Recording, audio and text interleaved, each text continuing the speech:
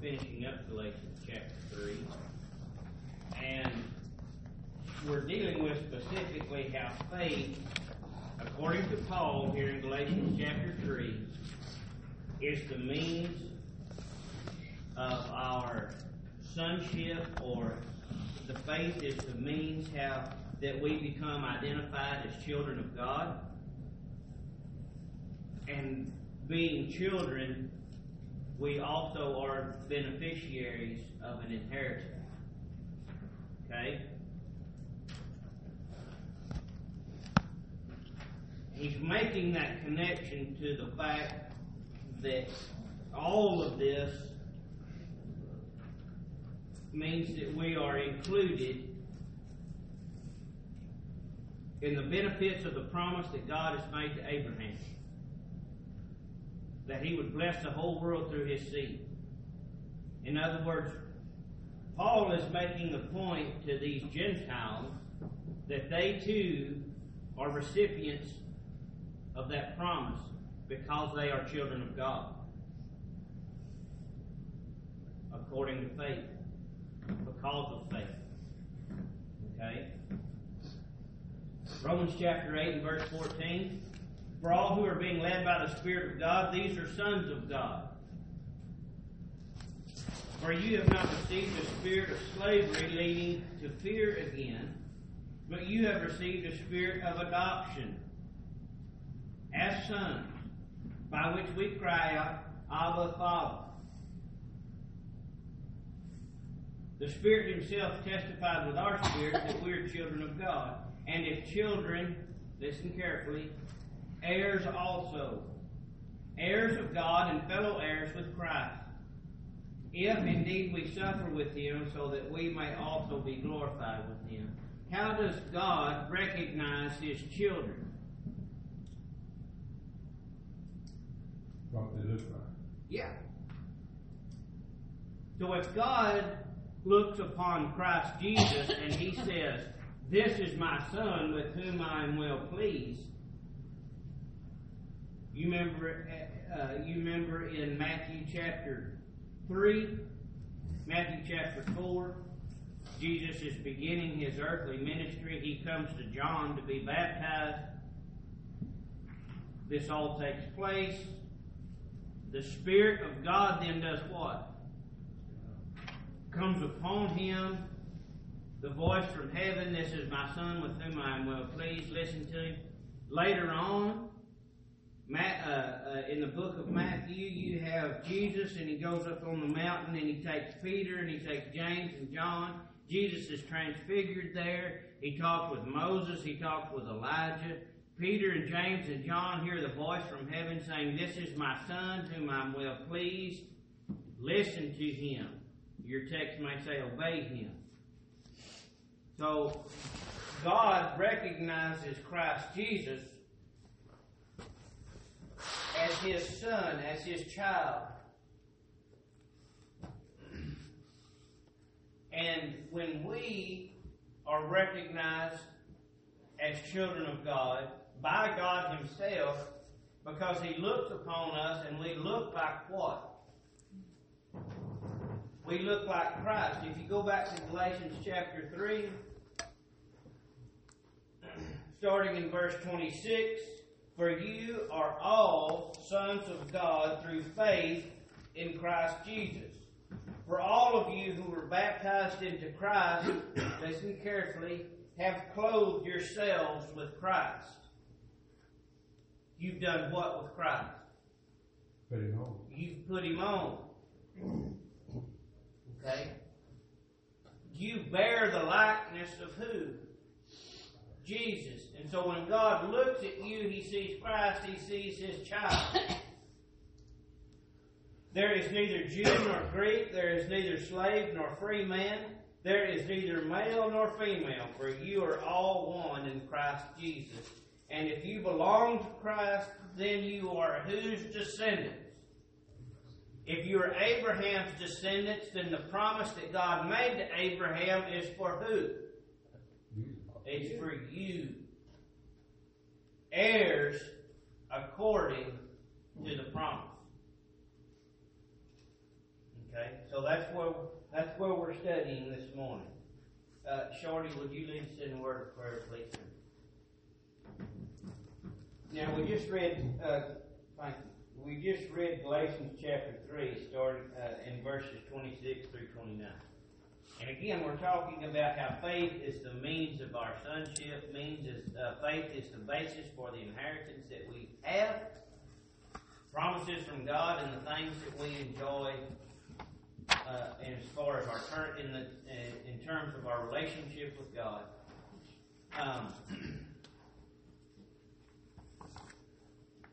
But faith is the basis for all this. Paul is making the connection between the relationship that we enjoy with God through Christ Jesus and the promise that He made to Abraham, that God made to Abraham.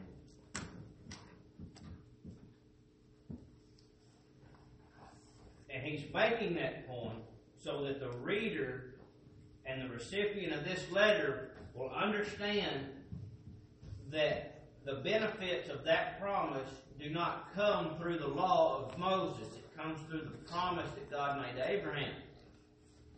Now, the law that was given, and we've already talked about this, served that promise. It was in order to expedite that promise, to bring that promise into being, into fulfillment. Okay? So we're talking about faith, we're talking about promise, we're talking about inheritance, we're talking about relationship with God. Now, as we get into Galatians chapter 4, Galatians chapter 5, Paul is going to deal precisely with the teachings, basically, of these false teachings. Okay? These false teachers that have come in among the Galatians. They are very big on, as we will see as we get into Galatians chapter 4 and 5, they're very big on this idea of circumcision, of these Gentiles being observant to the law of Moses, and he's going to deal specifically with those issues. It's going to be an important topic, and we're going to discuss those things.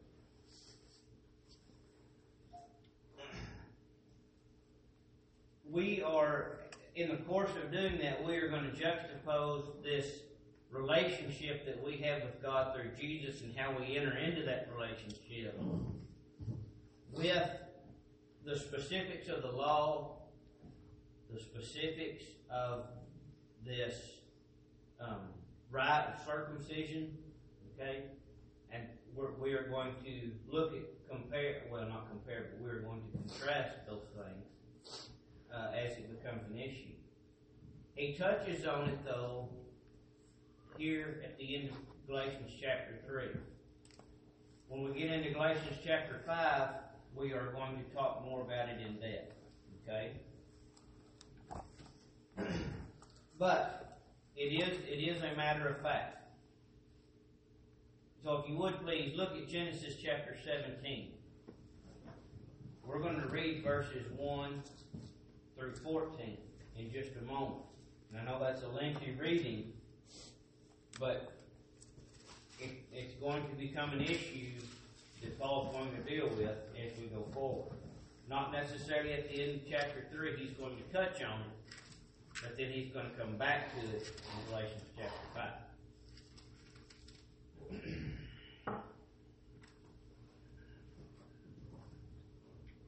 In his book, Wharton writes, Identifying the True Family of God. He writes, about 2000 BC, God made the promise to Abraham that through his seed would come the special blessing of salvation to all the nations. We see this in Genesis chapter 12. We see it in Genesis chapter 22. Paul mentions it here in Galatians chapter 3. God then made a special covenant with Abraham's seed to be their God. Abraham's seed would be their God.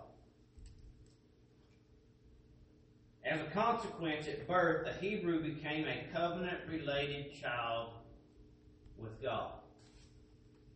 Okay? Because someone was born a Hebrew, they became part of that covenant that God had with the Hebrew people, that He was working through them to bless the whole world. Does that make sense? And it is true that because someone was born a Hebrew, that someone was born a physical descendant of Abraham, they became a covenant. They were part of that covenant simply by means of their birth. Okay? In Genesis chapter 17, he details this. About 1500 BC, God made a covenant with Israel as a nation to become His own special people. We read about this in the book of Exodus, as God delivers them, the Hebrew people, from Egypt, and He leads them towards Canaan and to inherit the land. Indeed, Israel was distinctive. The religio-legal economy was unique in the earth. We've already talked about how the law that God gave to the Hebrew people was unique, and that it was a testimony to the rest of the world about not necessarily the uniqueness of these people, but the fact that God is the one who makes them unique or sets them apart to be different. Thereby the world learns of God and learns of the holiness of God. They become a testimony to the rest of the world. She was set apart from the rest of the nations as a special people chosen of God, with circumcision as the divine token of that relationship. It was a physical mark. Okay? This special relationship was for a special purpose, the bringing of the Messiah. That was the purpose of the Hebrew people's relationship with God, that God might bring the Messiah into the world. Abraham's seed. Before Israel was a nation, indeed before time began, God intended to expand His family through the Messiah to include all nations. He would accomplish this through Christ and a cross and a gospel of justification by faith. With the coming of the Messiah, Israel and the law had served the promise to its fulfillment. Though the principles of righteousness and morality enunciated in the law remained. Did you catch that? Listen carefully. Though the principles of righteousness and morality enunciated in the law remain. So when the law speaks of righteousness, when the law speaks of morality, this is true and this is enduring. Okay? Morality does not change.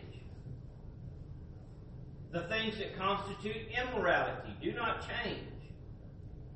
Sin is still sin.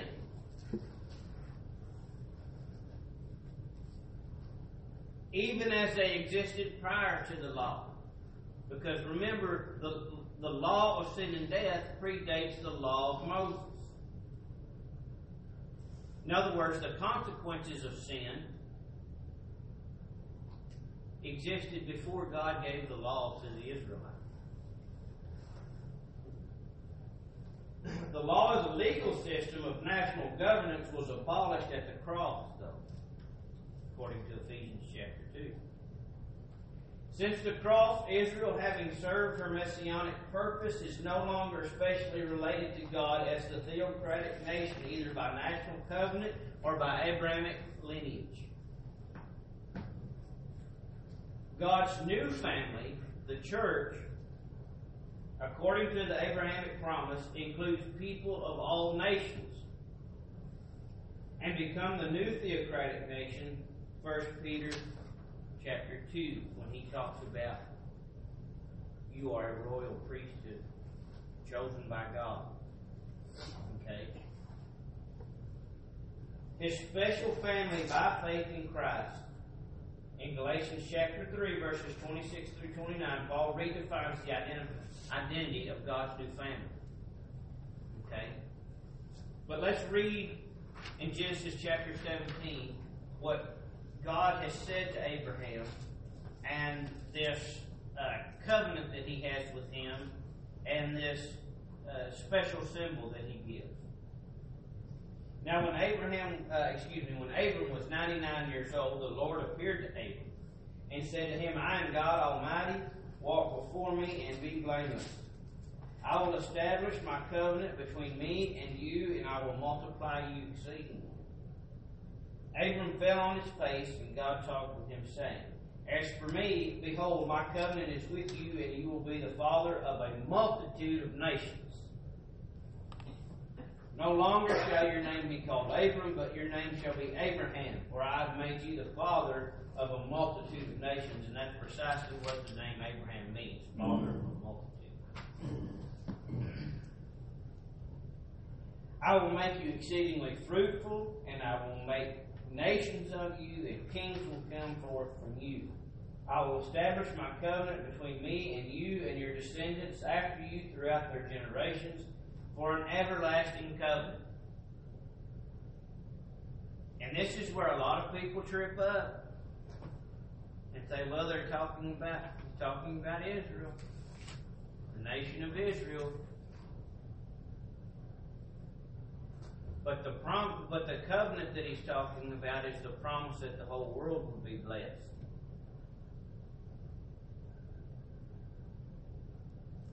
I will give to you and your descendants after you the land of your sojournings, all the land of Canaan, for an everlasting possession, and I will be their God. God said further to Abraham, Now as for you, you shall keep my covenant, and your descendants after you throughout their generations. This is my covenant which you shall keep between me and you and your descendants after you. Every male among you shall be circumcised. And you shall be circumcised in the flesh of your foreskin, and it shall be the sign of the covenant between me and you. And every male among you who is 8 days old shall be circumcised throughout your generations.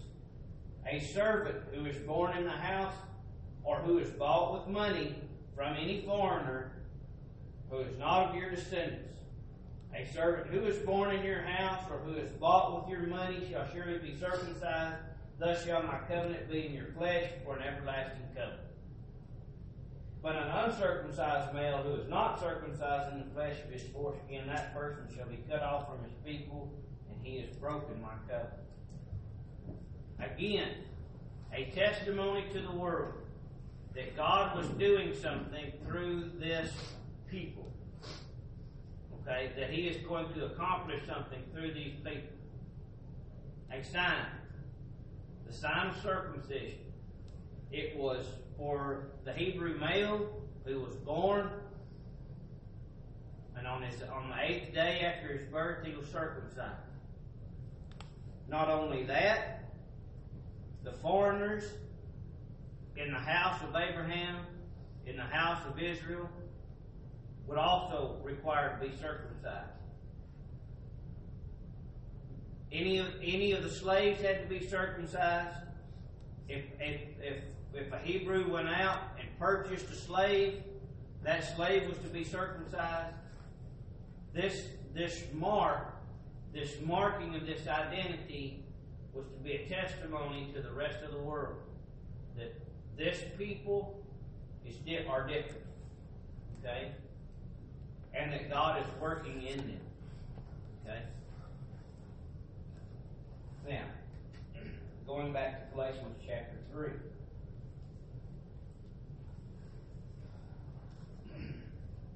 Paul talked about being sons of God by faith in Christ. In the Greek New Testament, the words for son and children are different words. Okay? When the New Testament uses the word son, it typically means the adult child, the adult offspring, the one who would benefit from the inheritance, the heir. Okay? Children when the New Testament uses the word children, that's specific when they're talking about a young child. Okay? If it, in that particular language, the distinction is made. Okay? Words conveying a different status for each. Children are under guardianship. They are not of age to inherit their father's estate. Paul will make that point in Galatians chapter 4. They have neither the legal status nor the privilege of full-grown sons. Okay? The teaching of Galatians chapter 3, verses 26 through 29, that we become sons of God and heirs of the promise by faith in Christ at baptism, grows out of this figure of a child coming of age and receiving the inheritance. Does that make sense? Paul's talking about a specific point where we actually receive our inheritance. We actually receive our blessing as children of God. Do you remember when Jacob was passing away and all his sons came and he's giving the blessing to each, and he's telling each son, you know, you're going to have this portion of the land. This will be in the inheritance of your people or your tribe. You understand? He's talking to his full-grown sons, and he's explaining to them what their inheritance is and what their blessing will be to each tribe. It's the same idea. Okay? At this point that Paul's talking about, we receive our inheritance. We are identified as the full-grown children of God. Okay?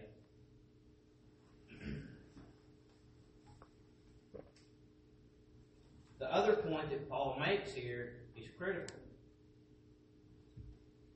We are sons of God by faith at baptism.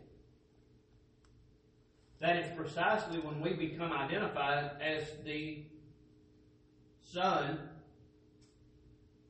or the full-grown child of God. Look again. It says there in verses 26, "For you are all sons of God through faith in Christ Jesus. For all of you who were baptized into Christ have clothed yourselves with Christ." In other words, at what point precisely do you take on the likeness of a child of God? At baptism. At what point is it that you, in the eyes of God, appear to Him as His child, Christ Jesus? Now, there's another finer point that has to be made here, Sam. It's when this connection between faith and baptism. Okay? When we get into chapter 5, we're going to talk about baptism and circumcision and physical works, okay? Doing a work and the working of God and faith. Okay? The works of man versus the works of God, and how faith enters into all that. But do you see the connection that Paul's making between faith and baptism? What is that connection?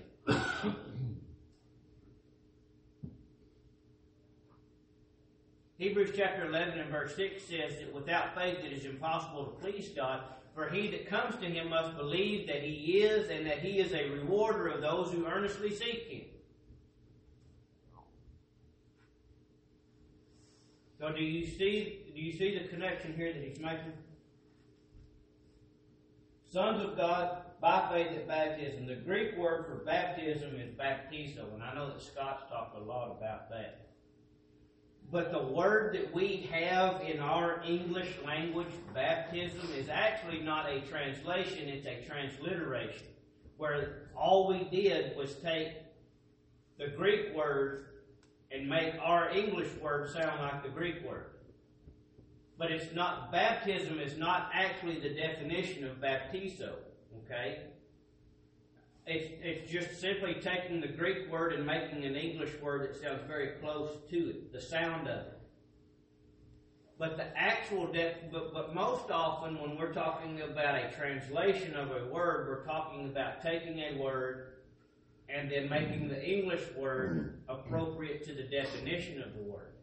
The definition of the word is immersion. Baptism is the transliteration of the word. Immersion is the translation of the word. Okay?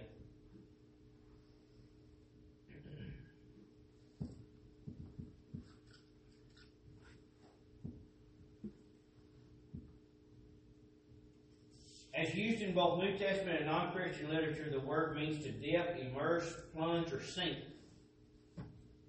We should think of this baptism in water as a command to be obeyed to become a son of God, according to what Paul says here in chapter 3. What he's saying is that is precisely when all this occurs. It's precisely the point in time that God identifies you as His child, because you have put on the likeness of Christ. This is distinct from the baptism of the Holy Spirit, which is a promise of empowerment for a select few in the first century. We don't obey promises, we obey commands. The word baptism is clearly not a translation corresponding to this definition. Baptism is more like a transliteration in which the sound transposed into the vernacular. In point of fact, the word baptism has no distinctive meaning outside of the theological or church context. And what it means by that is when somebody says baptism, and I'm talking about in the whole umbrella of religion, they're thinking about when someone is baptized or they're sprinkled or they're, somebody poured some water. That's the only place that word has any meaning, any context. But it should have been translated in any English version. It should have been translated into our modern Bibles to correspond with the first century definition, which is when he was commanding baptism, that they actually commanded immersion in water. The Greek word baptizo means to immerse into water. So immersion is the proper understanding. This is not a matter of interpretation, but a matter of definition. Thus, Paul reminded the Ephesians how they were cleansed by the washing. Okay? In Ephesians chapter 5 and verse 20, starting in verse 25, Paul says, "Husbands, love your wives, just as Christ also loved the church and gave himself up for her, so that he might sanctify her, having cleansed her by the washing of water with the word." The English word, I'm reading from the New American Standard, and the word washing there is bath. The Greek word is bath. He gave her a bath in water. That would be the most literal translation of that verse. So that he might sanctify her, having cleansed her by the washing of water with the word.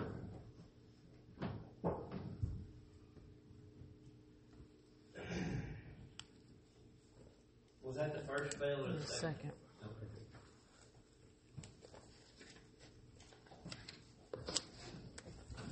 We'll pick up